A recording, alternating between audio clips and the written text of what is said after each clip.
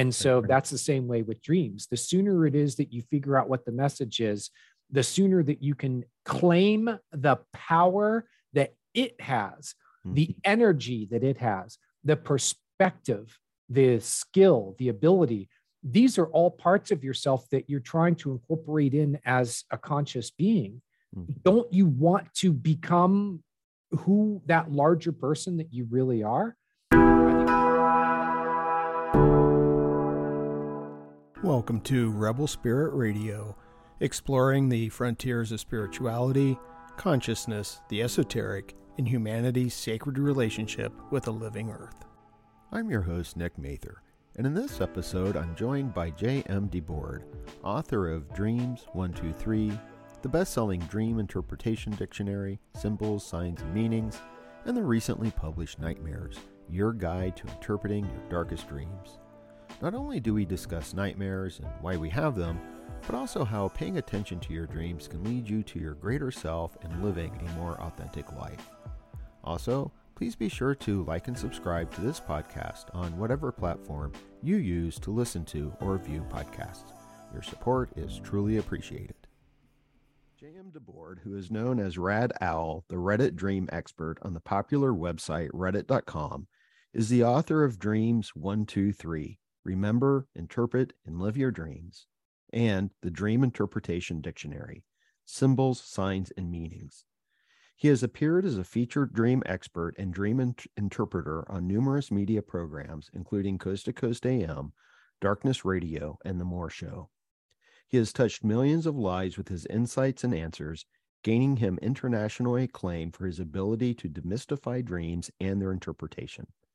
He joins me today to discuss his latest publication, Nightmares, Your Guide to Interpreting Your Darkest Dreams.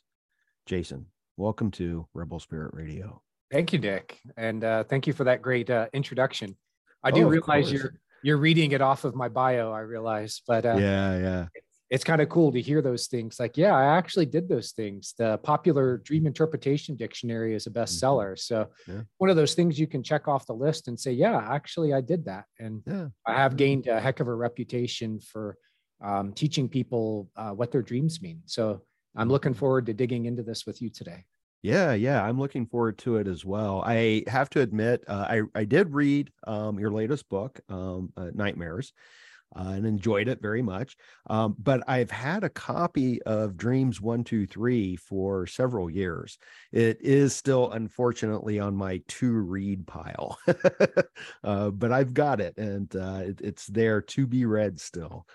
Well, it has been around for 9 years now, and a lot of people have told me that it was a great introduction for them into to take them kind of from zero to at least getting an entry point into their dreams, because it encompasses other things like remembering dreams. And then what do you do after you understand a dream? Is there some practical way that you can put that advice to use? So that was the book that I always recommend as an introduction. So you kind of jumped into the deeper end before getting to the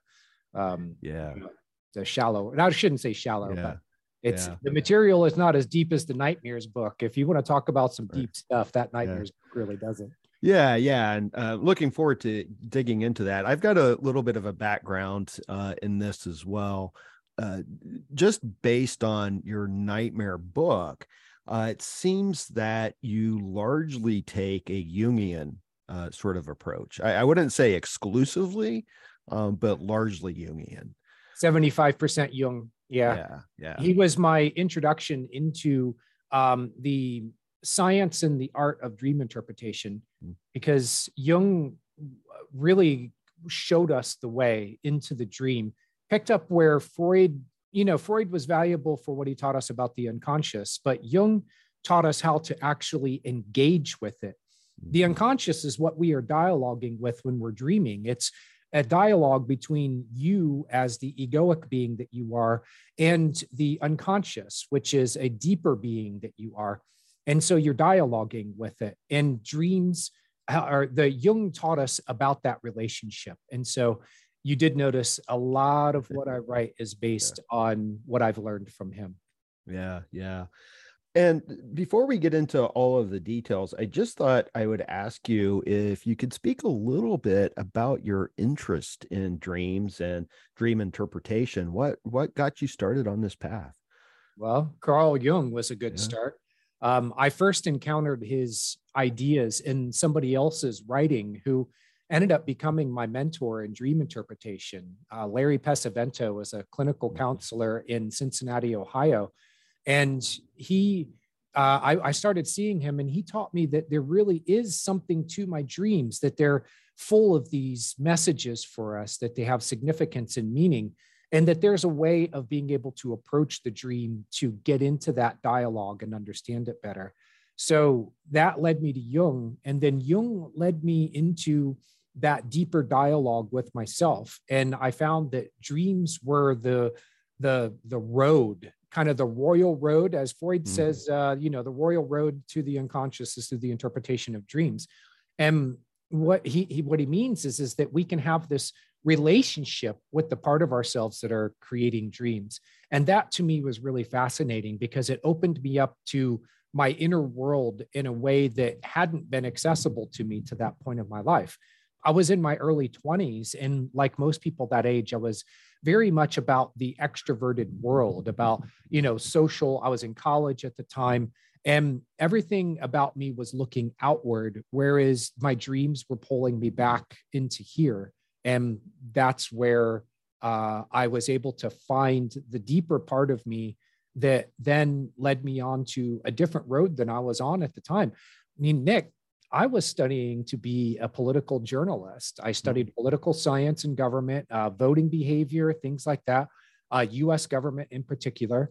And I worked for my school newspaper as a reporter and then as an editor. I was really on the path in life into journalism and particularly political journalism.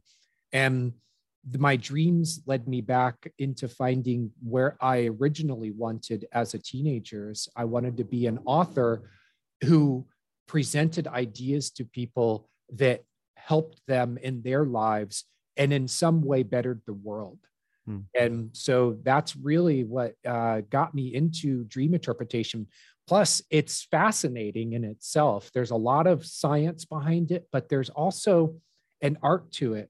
It's interpreting a dream is much like interpreting an image, like a painting or something, even kind of surrealist. You got to look at it and kind of get into the mind of the painter. And that to me was a really fascinating process because I found that there is a rhyme and reason to dreams in the way that they speak this language of image, of metaphor. So it's also very much engages a part of my mind that comes from the writing side of my mind, the poet, the metaphor, the sort of the professorly way of explaining ideas and imparting information. Yeah, wonderful. Yeah, and you and I have, I think, a similar background here. Not only did we come from the same area in the nation, but I also started in journalism, and it was reading Carl Jung and getting introduced to Carl Jung that really led me on the path to religious studies, actually, because I wanted to better understand all this stuff going on in my head at night. That's really cool. And a lot of people find that Jung is palatable for them in a way because he took what are essentially spiritual and religious notions and then put it into the language of psychology. So he could strip out a lot of the language that can automatically make us retreat into our belief systems, like soul. Psyche means soul, but he says the psyche. And when you dig into his writing, you find that what he's really saying is that you're having this relationship with a deeper part of yourself that's not the physical you. And it's attached or associated with it, but it's not it. What he's saying is soul, but he's putting it into different words. So people like us, there was a whole vein of theology and divinity that came out of Jung's work. But what I found, especially as the moderator of the Jung subreddit at reddit.com, is that there are a lot of people who find that his work gives them the ability and the reason to go into territory that they might automatically block out because it's religious. Right. Yeah, and it's important because all these symbols are there and and they speak to us. And you may have answered my question, but I'm going to ask this anyway, because in the book you use the phrase quite frequently of the dream author. Yeah, and I wanted to ask you, who is this dream author? Is it just the self, in the Jungian sense of the great self, or the soul, or something else? Who's this dream author? it's you. Carl Jung said that a dream is like a play, like we could say like a movie, and that the entire production is being done by you. You are the writer, the director, you are all of the actors on the stage or on the screen, but you are also you are the set director, you are the scout locator, you're the one managing the actors, you're the audience, and you're the critic, you're the entire production. And it's coming to you as a co-creative process between you as this person who has been dropped into a choose your own adventure. The dream creates an outline, and then it evolves as you participate with the content that's being spit up by the unconscious. The unconscious is the larger author. It's the mind that you're trying to understand as you break down a dream. You go, well, what were the thinking processes that went into this? How is it that this imagery is emerging from an interaction between me and the dream content? The unconscious mind has a reason for putting this content before you. Oftentimes, it's about reprocessing memories. It's taking your daily experience of life and then forming it or reprocessing it into the larger memory structure of who you are. You can talk about that in a very a working of memory sort of way, neurological sort of way. Yes, we can point to this and say, this is what's going on in the brain as you're dreaming. The result is that you're incorporating what you learned from life into who you are. But there is something larger that's going on in the background than just memory processing. And it's because this part of you, what you referred to as the Jungian self or the greater self, has an agenda for you to become basically the best person that you can be by helping you to know what the blueprint was or is inside of you for that whole and complete person. The Jungian self is the central archetype. It is the very core of your being. If you go to the heart of the psyche, the center of the center, what you find is the self archetype. And that's really what you're interacting with when you're in the dream space.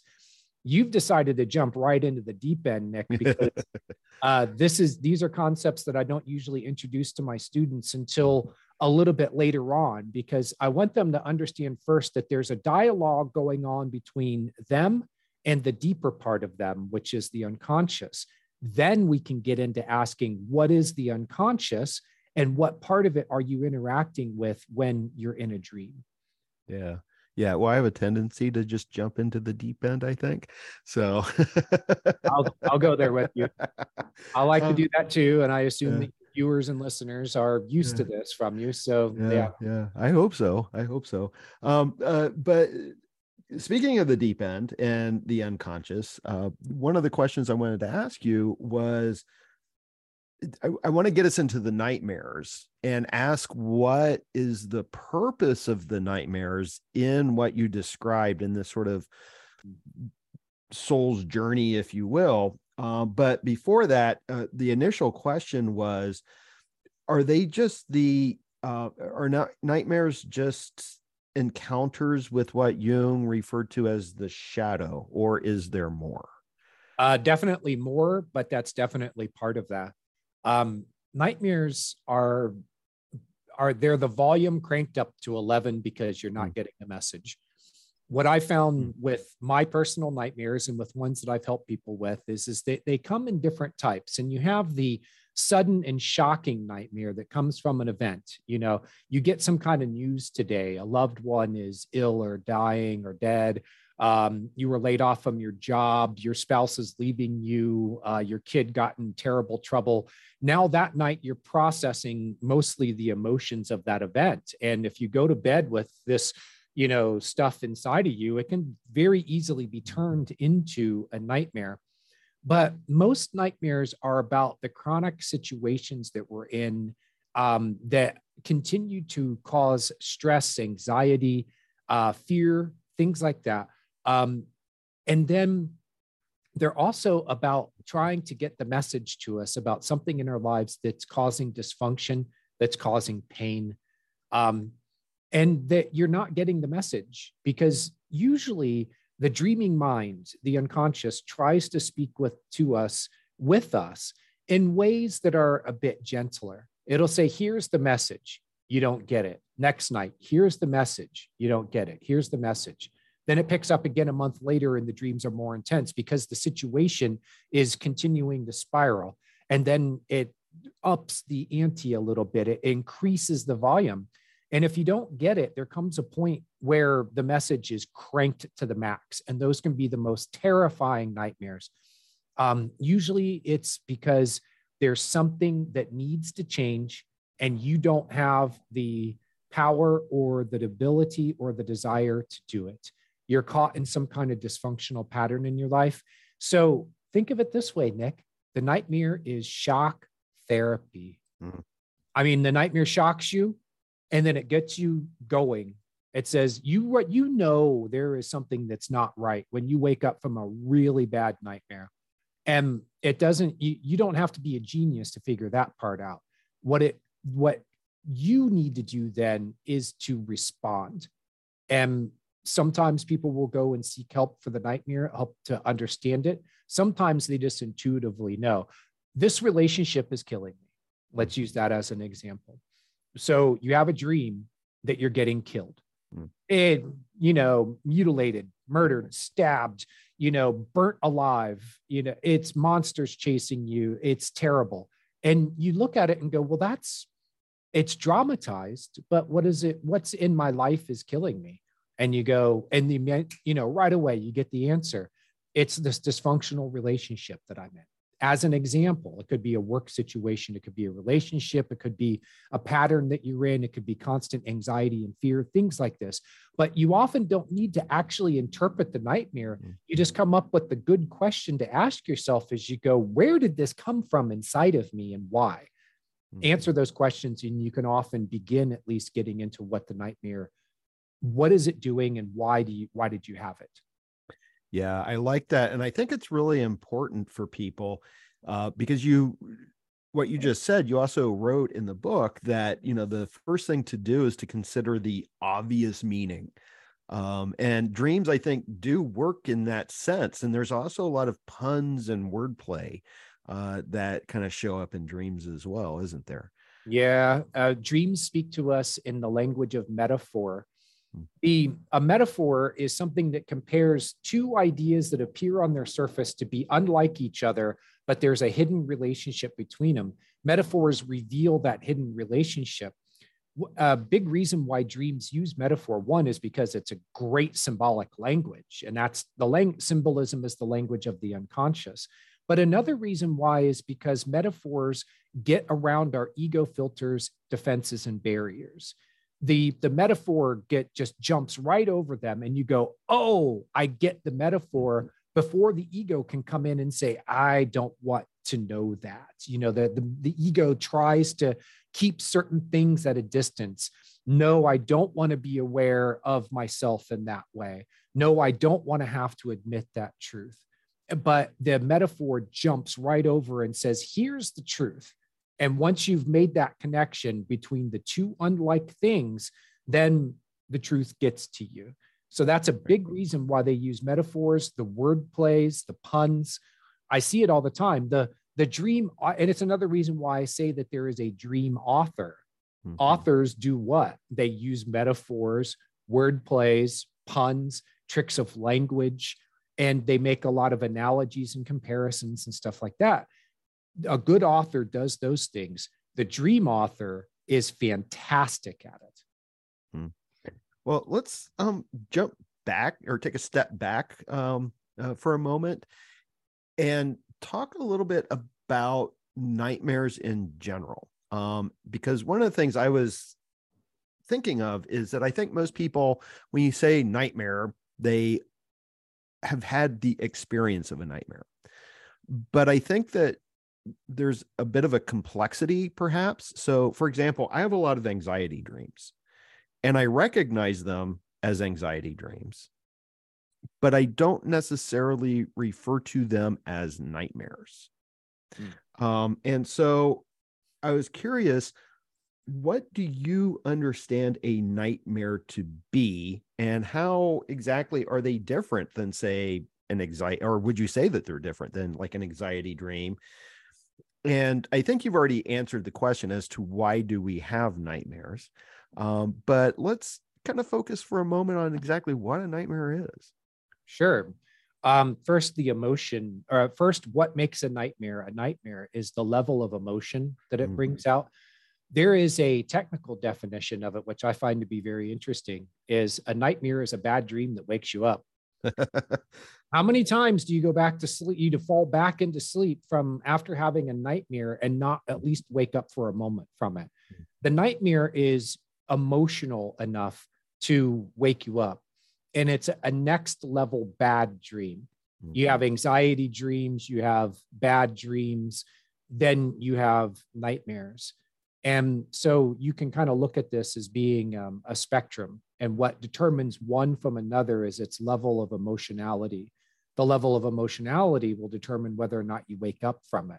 Because if it's that bad, then you are very likely to wake up. So in sleep research, that's one of the the things that they put on the checklist. Is this a nightmare? Well, did the person wake up from it? Yes. Well, that's probably a nightmare then. So give me the second half of your question again. The difference between the nightmares and like anxiety dreams, which you just answered, it's the emotional level. And then what is a nightmare? Yeah, what is a nightmare? And why do we have them? But I think you've already answered that in the sense of, they speak to those chronic situations in our lives. Chronic and dysfunctional, painful, uncomfortable, although it's probably more than just uncomfortable if it's a nightmare. The throughout my book, I teach my readers to continually question what it is that the dreaming mind had in mind when it created the scenario that turned into the dream. It has a purpose, it has an agenda, and it has a way of getting across, of making its point and communicating. So if you're always asking this of the dreaming mind, what is it? What is its what? Why?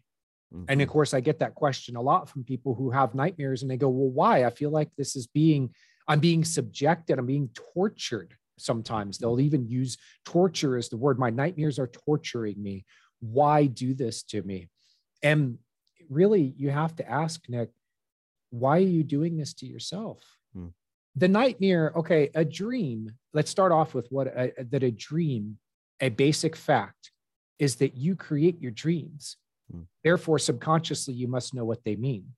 This is at dreams123.com is a website that I created that teaches my simple process of dream interpretation, at least get you started. There are 3 simple facts about dreams, and they lead to 3 simple steps. And the first simple fact is that you create your dreams, therefore you must know what they mean. Therefore, it is a self-created experience.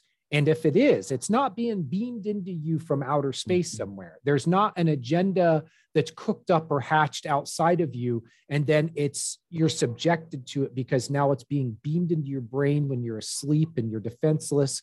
And, poor you're getting nailed by all this really uncomfortable stuff that you're experiencing in your dreams. No, you're doing this to yourself. That ownership and responsibility is the number one thing that we do to get people into the treatment of nightmares. Because if they won't take responsibility for it, then you can go no further. You can understand the content of them. You can go through the techniques and steps of dream interpretation, but it's not going to do you much good until you take ownership of the dream. So that simple fact that you know what your dreams mean, you know what your nightmares mean, that you create them, it's a self-created experience. Therefore, let's get past that and start asking why you created that experience for yourself. Yeah, thank you for that. I was going to ask you about that because I have a quote from the book that speaks to that directly. And the quote is, you are following a script, but you are the co-author of it. Dreams and nightmares are co-created experiences, and you won't get far with resolving a nightmare if you don't first accept responsibility for it. Yeah. Yeah. And in my experience, in the prologue and epilogue of the book, I talk about a 30-year experience that I had with a nightmare that first came to me when I was a fairly young child. And it took me 30 years to resolve it. And part of that was a big part of resolving it was in accepting responsibility for it, because it sure seemed to me like this was some kind of supernatural force that was had me in its clutches and was trying to destroy me. And I learned a lot about what that nightmares, it continued with different, it wasn't a repeating of the same exact scenario. It was 30 years of this thing evolving from the original super shocking, terrible nightmare that I had up to the point where I resolved I found my resolution for it, but it was through taking responsibility for the fact that I created the experience for myself. But it came from my unconscious mind, which takes us back to what it is about dream interpretation and dreams that can be so fascinating is that they're the communication lines or dialogue between you and this deeper part of yourself where this stuff is arising from. Right. Yeah. And what kind of jumps to mind, though, is that if we are the co-authors of these dreams and we already know the symbols, subconsciously you understand. Yeah, unconsciously. Why is it, though, that sometimes it's so difficult to determine what a image in a dream actually means? Well, because dreams are trying to tell you what you don't already know. And so it's new to the ego. You understand it at a deeper level in subconscious parts of the mind, but the ego mind does not understand it. And Jung teaches us to always be asking ourselves when we're interpreting a dream, what is the dream trying to show me that I don't already know? Jeremy Taylor is a famous teacher of the dreaming ways. And he also taught the same basic idea when you're interpreting a dream. It's not there to tell you what you already know. It's there to tell you what you don't know. So you're trying to find this out, and you're trying to penetrate into the dark places where you're not aware. You mentioned the shadow earlier, which is a Jungian concept of the dark side of the ego. And when I say dark side, I don't mean Darth Vader. I just mean it's in the dark. It means the ego is not aware of it. It can't see into it. It might be aware that it's there, but it doesn't really know what it is. It's shadow. By its definition means that it's ill-defined. It's hard to see into. So what you're trying to do is pull this stuff into the light of day to put the ego awareness, the conscious awareness onto it and go, aha, okay, I see this now. It's all parts of you that are trying to become conscious, which is the long-term thing that dreams are trying to do for you. They're trying to make you a more conscious being. So yeah, I think that explains it without having to go further for now. Although if you have a follow-up, go ahead. Well, yeah, what came to mind, though, is that it's these aspects of things that we don't know, but isn't it also sometimes things that we don't want to know? Yeah. And thank you for adding that on, because I like to, I used, the Jung's quote, dreams are trying to show us what we don't already know. And then I like to tag on to that. Plus there's things that we don't want to know. And here's where we get into what can become nightmare territory, because the more that you resist something, the more power it gains, especially when it's an aspect of yourself that's trying to make itself aware, trying to make you aware of it.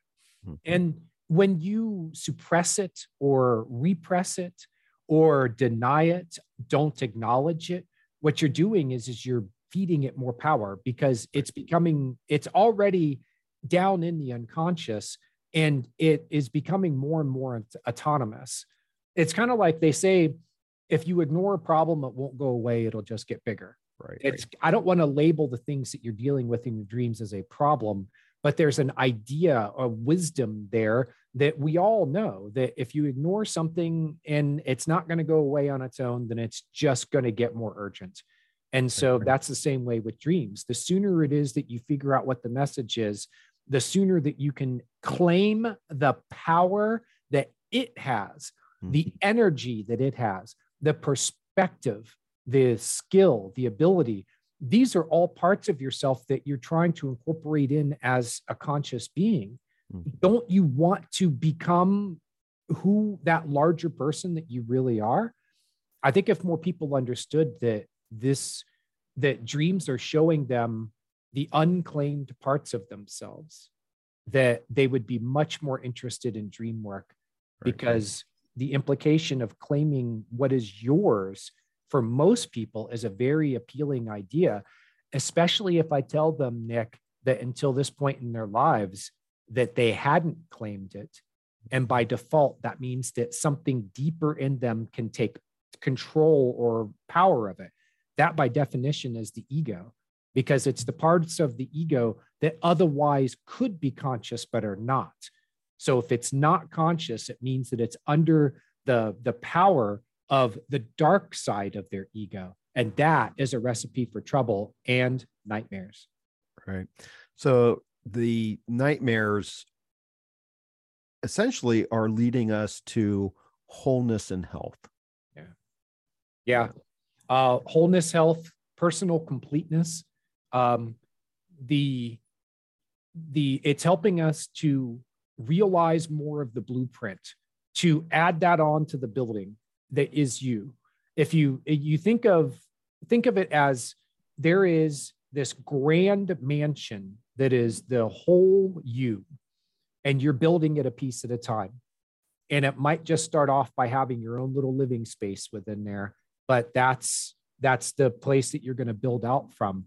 And as you explore your dreams and get the messages and claim the parts of yourself where the lights haven't come on yet, where the structure hasn't been built. Actually, the structure is there, but there's a blueprint for it. And it's going to be up to you perhaps to build it, but it's there and you can claim it. And then you can become a larger and larger person. You can go from living in a little shack to living in a mansion. And Nick, by the way, that's a very common theme in dreams. Exploring a mansion or a house where you're turning on the lights and finding rooms that you didn't know about before.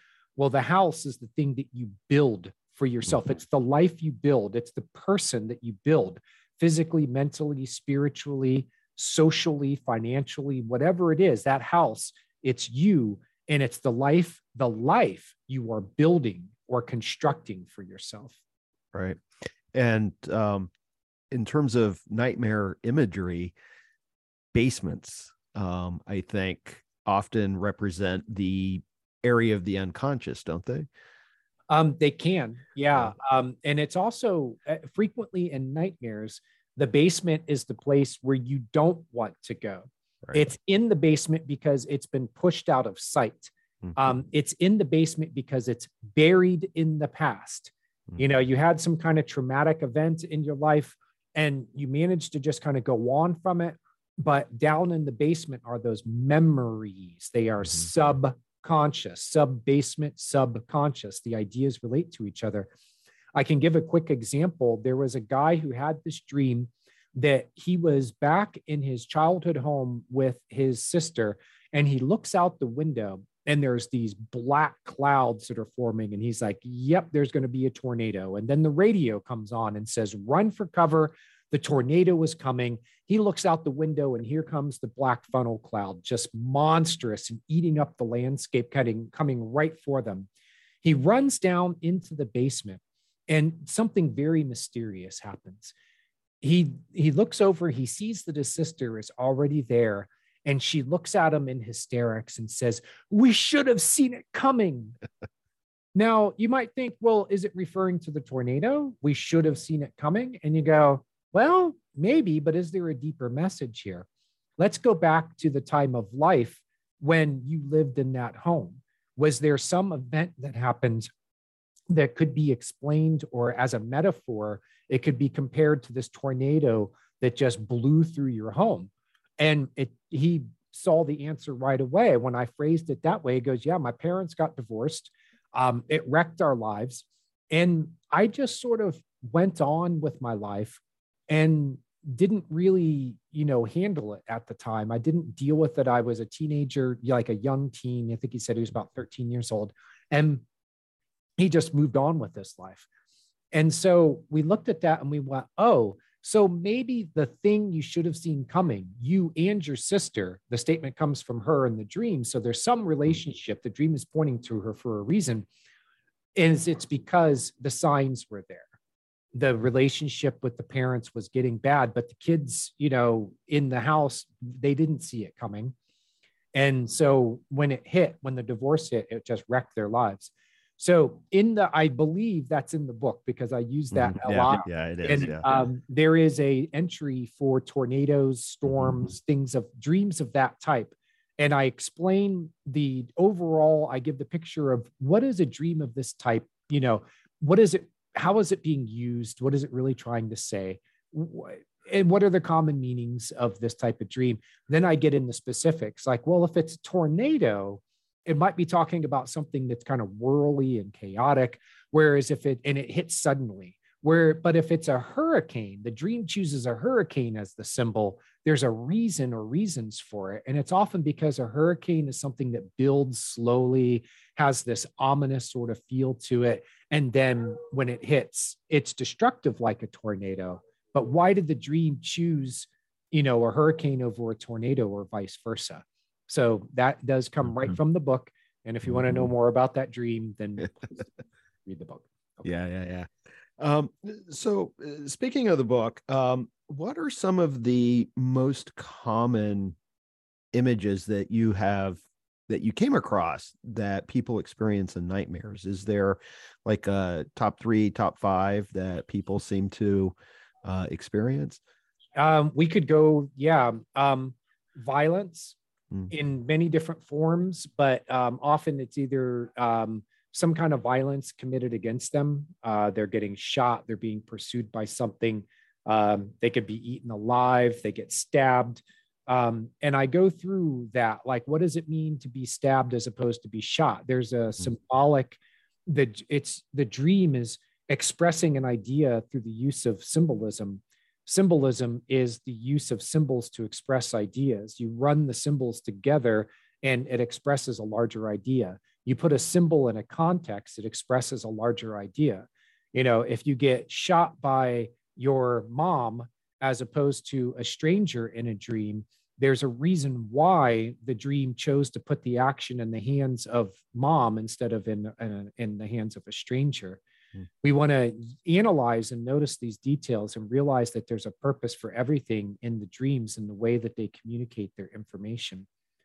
And then if there's more that, like, let's see, another common type of dream that, like, from nightmares, you have monsters and creatures are very common in nightmares. Big storms, tsunamis. A lot of nightmares about tsunamis. A lot of nightmares about things that we are powerless against. We could use that as a general category. Like, you're powerless against Dracula. You're powerless against aliens from outer space. You're powerless against demons and devils, things like that. The idea is powerlessness, something that's stronger than you and that you can't fight or resist. But really, and then there's an imagery that's wrapped around that idea. So whether it's a demon or it's an alien or it's a monster, it's all just imagery that's wrapped around the idea. So those would be the most common things that I see in nightmares. Themes that imply like major disasters. It's the end of the world, an apocalypse. It's Armageddon. There's a storm that's so big and bad that it just, it's going to absolutely devastate when it hits or after it hits. And then all those things are talked about in the book, because when I was given this by the publisher and he said, I want you to write about how to interpret nightmares, I was like, well, I could write, I could write a lot about this subject, but I need to do it in a way so that people can get to the information that they are looking for. They can read the book beginning to end and they're going to walk away at expert level with nightmares. There's so much information that's in there. But if you wake up from a nightmare and you're like, well, I had this terrible dream where, there was the devil was in the dream. It was the devil. And I go, well, I want you to be able to get to that information that I can write specifically about the devil. So there is an entry in the book under supernatural bad guys. I forget exactly how I phrased it, but it's one of the three major sections. And then you can look at that section and go, oh, he writes about the devil here. And then you can go to that and read it. And it's like a dictionary entry, but it's like an entire essay. I can, with some subjects, I can go on for pages to really explain the nuances. This is what the devil in a dream means. This is what it can mean.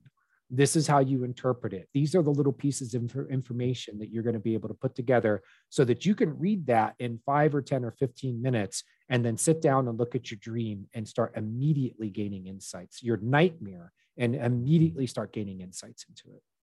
Yeah. And I think that is something I appreciated about your book. I'm not, no offense, I know you wrote a dream dictionary, and I am not familiar with what you wrote or how you wrote it. But often I feel that, like, if you look at an image that you have a dream of, these dream dictionaries, sometimes they may not apply because there is that subjective aspect to dreams. Yeah. But in the nightmare book, I thought it was well done in the sense that you would address something, and sometimes in the back of my mind, I'd be like, but there's this other aspect, but then you would get to it. I'm like, oh, good for you. So for example, dragons, you have a section on dragons. Yes. Right. And there's a negative aspect to dragons, but there's also, some cultures see them positively. Yeah. And it's the difference between the Western and the Eastern conceptions of dragons. And those cultural determinators can have a big influence on the way that our dreams present things subjectively. I like how you got that word in there so we can bring it into the conversation, because everything in the dream is a subjective experience to begin with.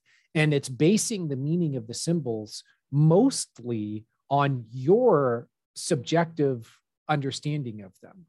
And a lot of that also comes from the culture that you grow up in. And so if you are in a Western culture, the dragon is the terrible bad guy that has to be defeated. We have the myths about rescuing the virgin from the dragon. We have the myth about the knight slaying the dragon. We have a wonderful myth given to us by Tolkien about, Smaug and, what the dragon means there and his stories. And we have a lot of other myth and media and things like that have given us definitions of dragons. But if you go to the East, their conception of a dragon tends to be a lot happier. And so it's not fodder for their nightmares as much as it is in the Western mind. In the Eastern mythology, the dragon is often this creature that's a little bit more like Avatar, where he has to claim the creature that he can ride on. And it's a big challenge, but once he can bond with the creature, then he can fly, it flies him around everywhere and they act as one. Their two minds become one. They synchronize with each other. kind of the same idea with dragons in the Eastern mind is that it's something that can then be made into an ally, as opposed to the Western mind where it's automatically an enemy. Right. Yeah. Well, it really jumped out at me because I had several years ago, I had a dragon dream, but my interpretation of it was very beneficial. I didn't have a negative interpretation of the dragon. I saw it as a good message. But dragons also, in this sort of Western stereotype, especially coming out of Tolkien, they're sitting on piles of gold often. And that has an important message to it as well, doesn't it? It does. And I deliberately worked that into the what I wrote about the symbolism of dragons, is that this is the thing that's guarding access to the deeper part of yourself where the true gold is. Mm-hmm. It's your personal power. The dragon itself can symbolize, it's a creature of great power. Mm-hmm. And if you consider that everything in a dream somehow reflects the dreamer and is usually some aspect of themselves that's given life and form, you look at the dragon and you go, that's me. Maybe it is. There's a deeper person within you that has great power. And when you're confronted by the dragon, you're confronted by the fact that that power is not conscious in you yet. Mm-hmm. That's you, but it's a challenge to you in your dream. It's even a threat because you haven't claimed and assumed and made conscious that power yet. And then that's why I said, well, if we can use this metaphor, the dragon sits atop a pile of gold, right, but you're not going to get to the pile of gold until you deal with the dragon. Right. That's often what those dreams and what those nightmares are really about, is dealing with yourself. Right. So along these lines with the dragon, and I see dragon as a shadow figure of sorts. And there is, and I don't remember if this came directly from Jung or if it was more associated with Joseph Campbell, who really just kind of popularized Jung. But the idea of embracing your shadow. And it seems that sometimes there is two approaches that one can take. One is to embrace that shadow, but sometimes the shadow is so distorted and inflated that it has to be slayed. Well, I would say integrated, but confronted. Mm-hmm. When something comes at you in a dream, and then it says, I'm an enemy, I'm an opponent, and this is life or death, then there is a good reason why the dream is staking things in those terms. And psychologically, and even physically, it can be because your life really is in the balance. There is something that is going to overpower or overwhelm you, or already has, and it's taking form as this shadowy character in your dreams. And it's presenting an opportunity for you to look it in the eye and say, let's get it on. Now, that means confrontation. And it means you have to confront something in yourself that is probably autonomous in the sense that it is outside the control of the ego. And it's not just going to hand over the keys to you, Nick. Right. It's, well, you're here now, and I'm just going to, play nice. And, here's the keys. I'm sorry that I wrecked the car. Autonomous parts of the ego have an existence of their own, and they don't want to give up that control to you unless you earn it. And then they are happy to be your ally. There was a story that I ran across in the mythology behind King Arthur and the Knights of the Round Table, and it was the main knight, the Sir, I think maybe it was Lancelot.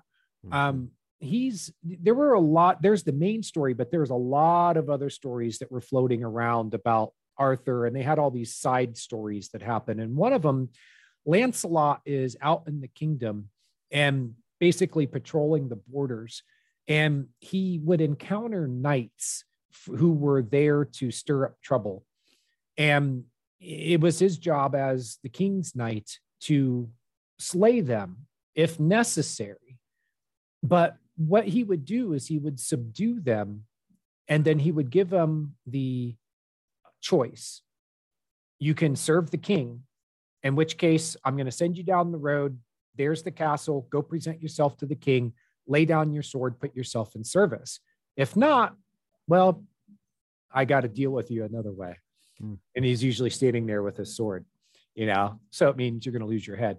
But there's a metaphor in that, which is that if you can subdue the shadow sides of yourself, and when I say subdue, it also means earn their respect. You don't always have to violently confront them or overpower them.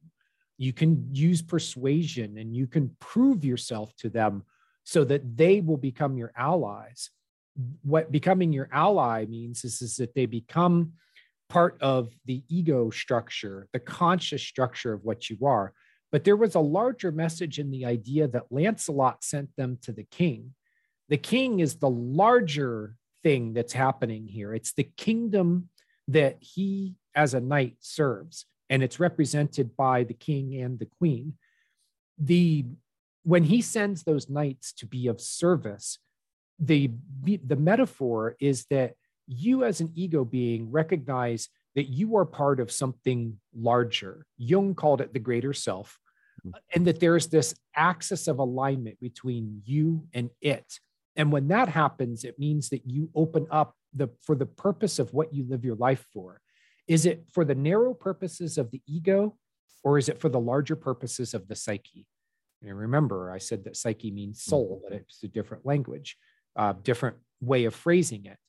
So when you confront the shadow, what you really want to do is you're trying to convince it to become an integrated part of this larger whole, but it won't do it if it thinks that you are just a runaway knight who, yeah, you can overpower it because you've got such strength of will, but it's not going to like it, and it's not going to serve the ego. What it will do in that case, Nick, is it'll say, go ahead and lop my head off because you are not worth serving. But if you are in service to the kingdom, now you're worth serving. And what that means is that you can bring these parts of you into the ego structure of what you are. They can become conscious, but they won't serve you. They won't be your ally unless you are serving something larger in return. Right.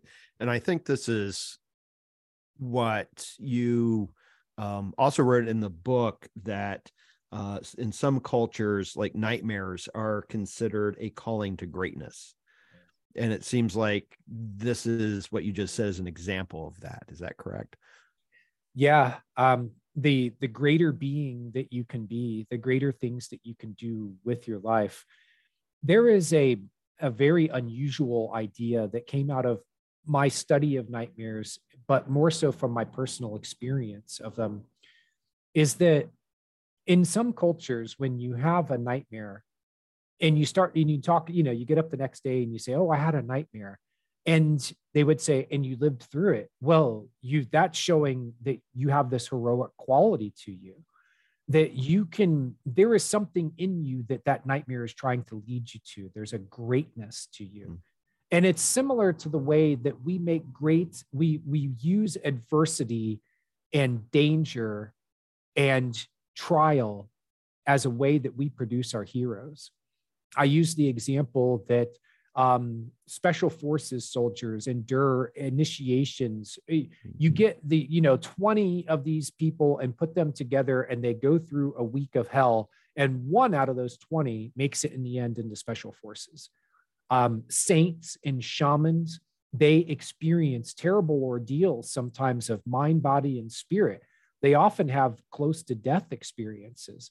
The ones who don't have what it takes will die. That happens in boot camp too. So when we create our heroes by putting them through adversity, and nightmares are much the same way. They're a simulated environment for you to be able to test yourself in ways that will bring out the greater person in you. So they initiate us into the reality of our own psyches. Yeah. Yeah. The larger person that you are and that you can be if you claim that power, but it's not just going to be handed over to you. Right. I think that dreams are teaching us the larger beings that we are, not just in terms of the psyche, but in the larger terms of what this universe created life for.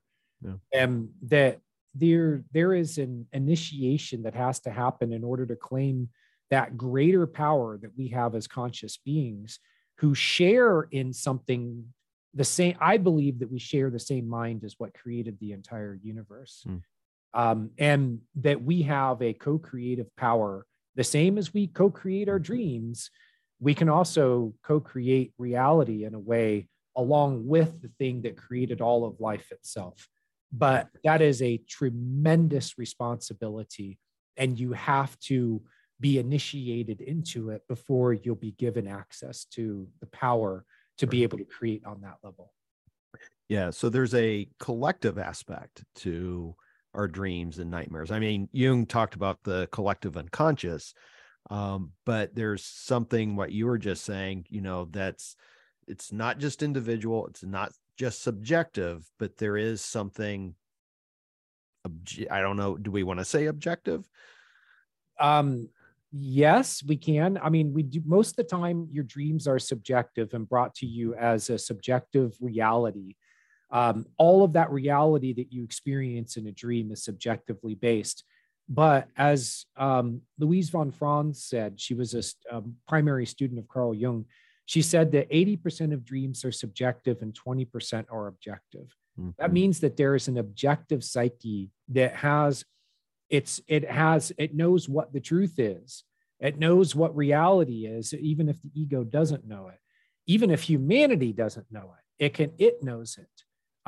And so it can come to us in our dreams to integrate us into the bigger picture, to go from the smaller picture of who and what you are into the bigger picture of who and what you are as part of this universe that we live in, as part of this humanity that we're all part of. A lot of people don't know that humanity is, that soul is actually a collective thing. It's all of humanity has created this, or not created, it was a soul that kind of bonded with us to have these experiences of life.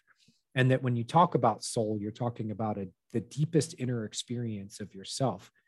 That's as subjective as it gets. But soul itself is something that's objective. It has a life of its own. And yes, we can have dreams where we are initiated into that larger reality, but most people can't handle it. Right. It blows a fuse in their mind. They can't handle it. We're not taught to. Nick, we used to have structures in our culture that taught us how to be able to do these things. We had initiations into the deeper truths. We had people who could identify us from a young age if we had special gifts and abilities and help us to develop them. You get a lot of people these days who are being dropped into the deep end with no ability to be able to handle it. Right. I see this at Reddit all the time, in the Dream subreddit, the Carl Jung subreddit, and several others that I'm a participant in. People will start having things like they'll start remembering past lives. They'll start having communications with spirit guides. They'll have contact with alien intelligences. They'll have dreams that show them the future. And sometimes that future is scary. Sorry, that's a trash truck. I decided to sit outside for this interview to enjoy the wonderful Tucson 70-degree weather. But we're not being given the structure that we need to be able to incorporate these things in and make them conscious about ourselves. And these are objective things. And there are a lot of people who are being just completely blown out of the water by them, and they need help. Yeah, no, I agree with that completely. And I think it's all to our individual and collective detriment that we don't have that. And, I think that, we find ourselves in a very precarious situation collectively.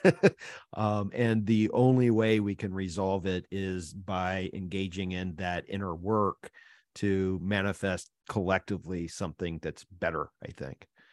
Now you know why I wrote the book. Yeah. Yeah. Now, you know why I wrote my other books and why I teach this subject is I'm trying to connect people with the tools and resources that they have within themselves to be able to do this work. Yeah. Your dreams do connect you with that larger thing, that, call it psyche, call it soul, call it God, call it the universe. It is your connection into it. And there's nothing it doesn't already know. And it can speak to you in ways that give you answers that are your own. But I do recognize, and this is one reason why I work a lot at Reddit with a younger crowd, because these are the people who do not have the resources, who do not have the knowledge, do not know where to find it, and they need it because they don't remember the world as it was before it went nuts. And I mean, it was already headed in that direction. I was a baby. I was a child of the 70s and 80s. And I was around to know what things were like before this sort of collective trauma that we've gone through really hit hard. And that the technology to be able to entrap our minds in a video reality created by the masters of the universe out there somewhere who are controlling all this technology, you know, so I am able to separate myself from it and see it for what it is. But if you grew up within the matrix, you'll never know that you're in the matrix. Right. So in a way, I'm Morpheus, trying to wake people up, but I've got to do it in a way that's subtle. I can't beat them over the head with it. So what I do is I give them the tools and knowledge to get them into their dreams, and then I let their dreams do the work. Right. Right. No, I appreciate that. We're about the same age, so I remember what it used to be like. And I think at this point, the approach is we just have to recognize and embrace that we are now in the position of elders in our culture. We're the mentors. Yeah. My mentor, Larry Pesavento, is now an elder. He's in his 70s and he's transitioning into that role.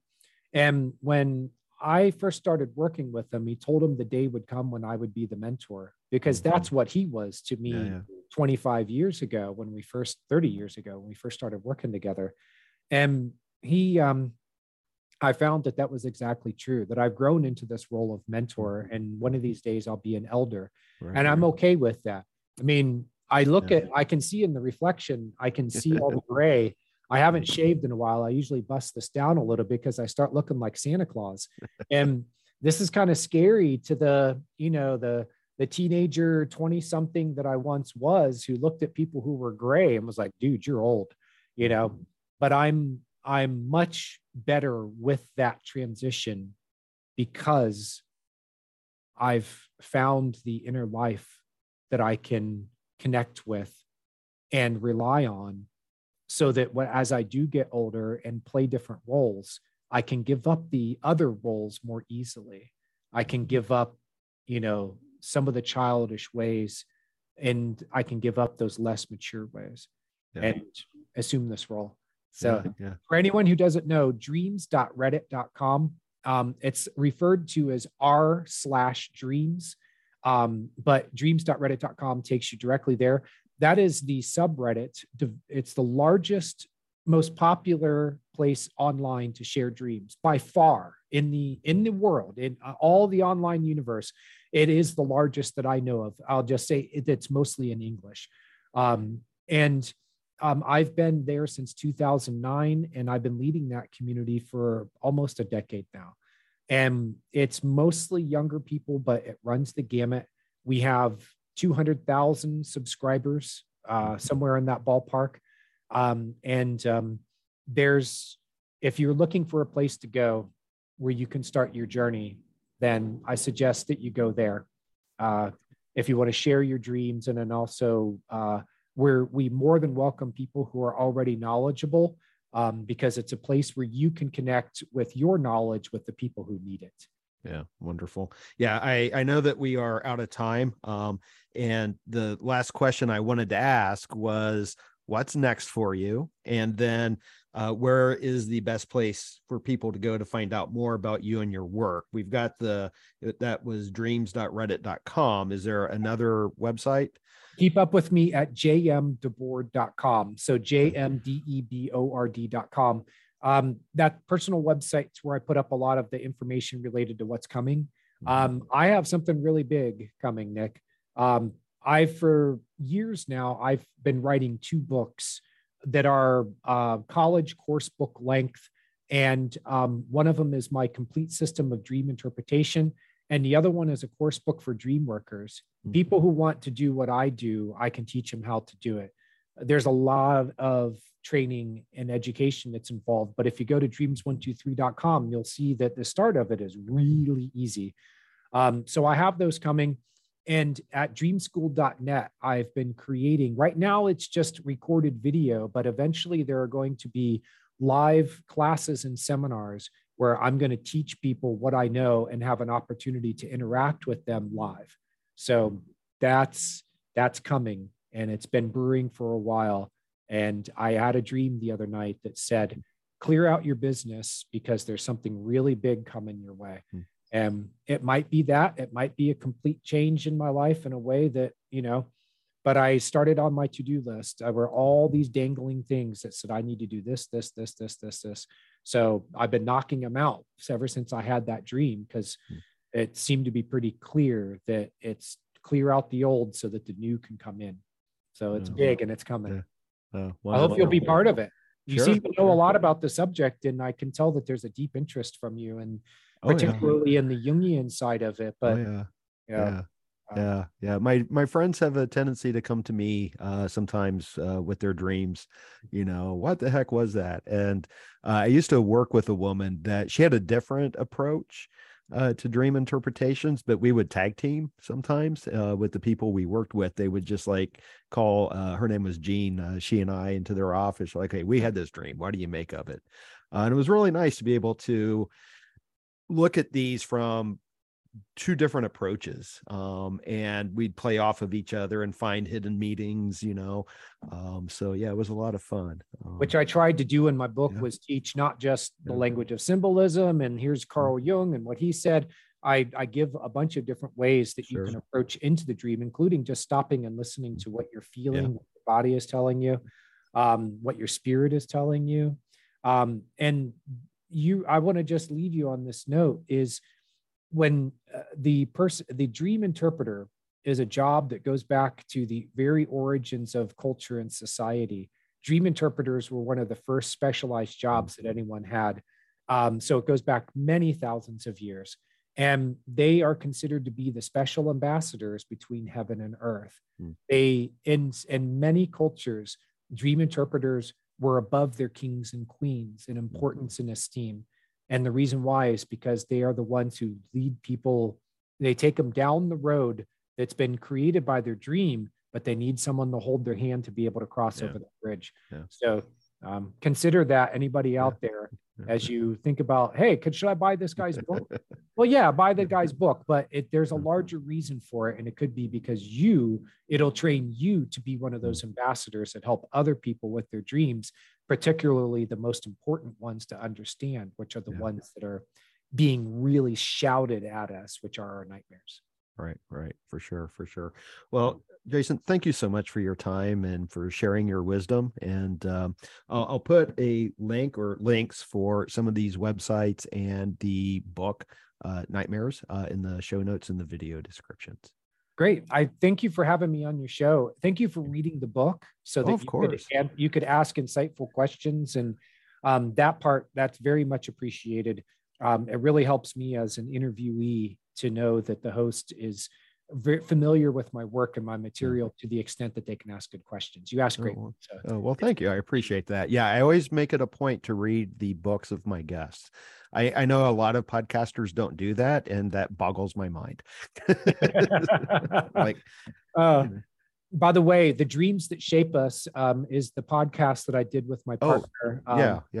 Steve Ernenwein. He creates music. Sorry, there's a fly. Okay. The Dreams That Shape Us. And we're now in season 2. We probably have about 25 or 30 episodes out. And we explore these really fascinating, life-shaping, life-changing dreams that people have. We interview them and then get into, the nuts and bolts and ins and outs of their story and their dreams. So listeners who like podcasts, there's one more for you to check out. Well, thank you for mentioning that. I forgot to put that into your bio at the beginning.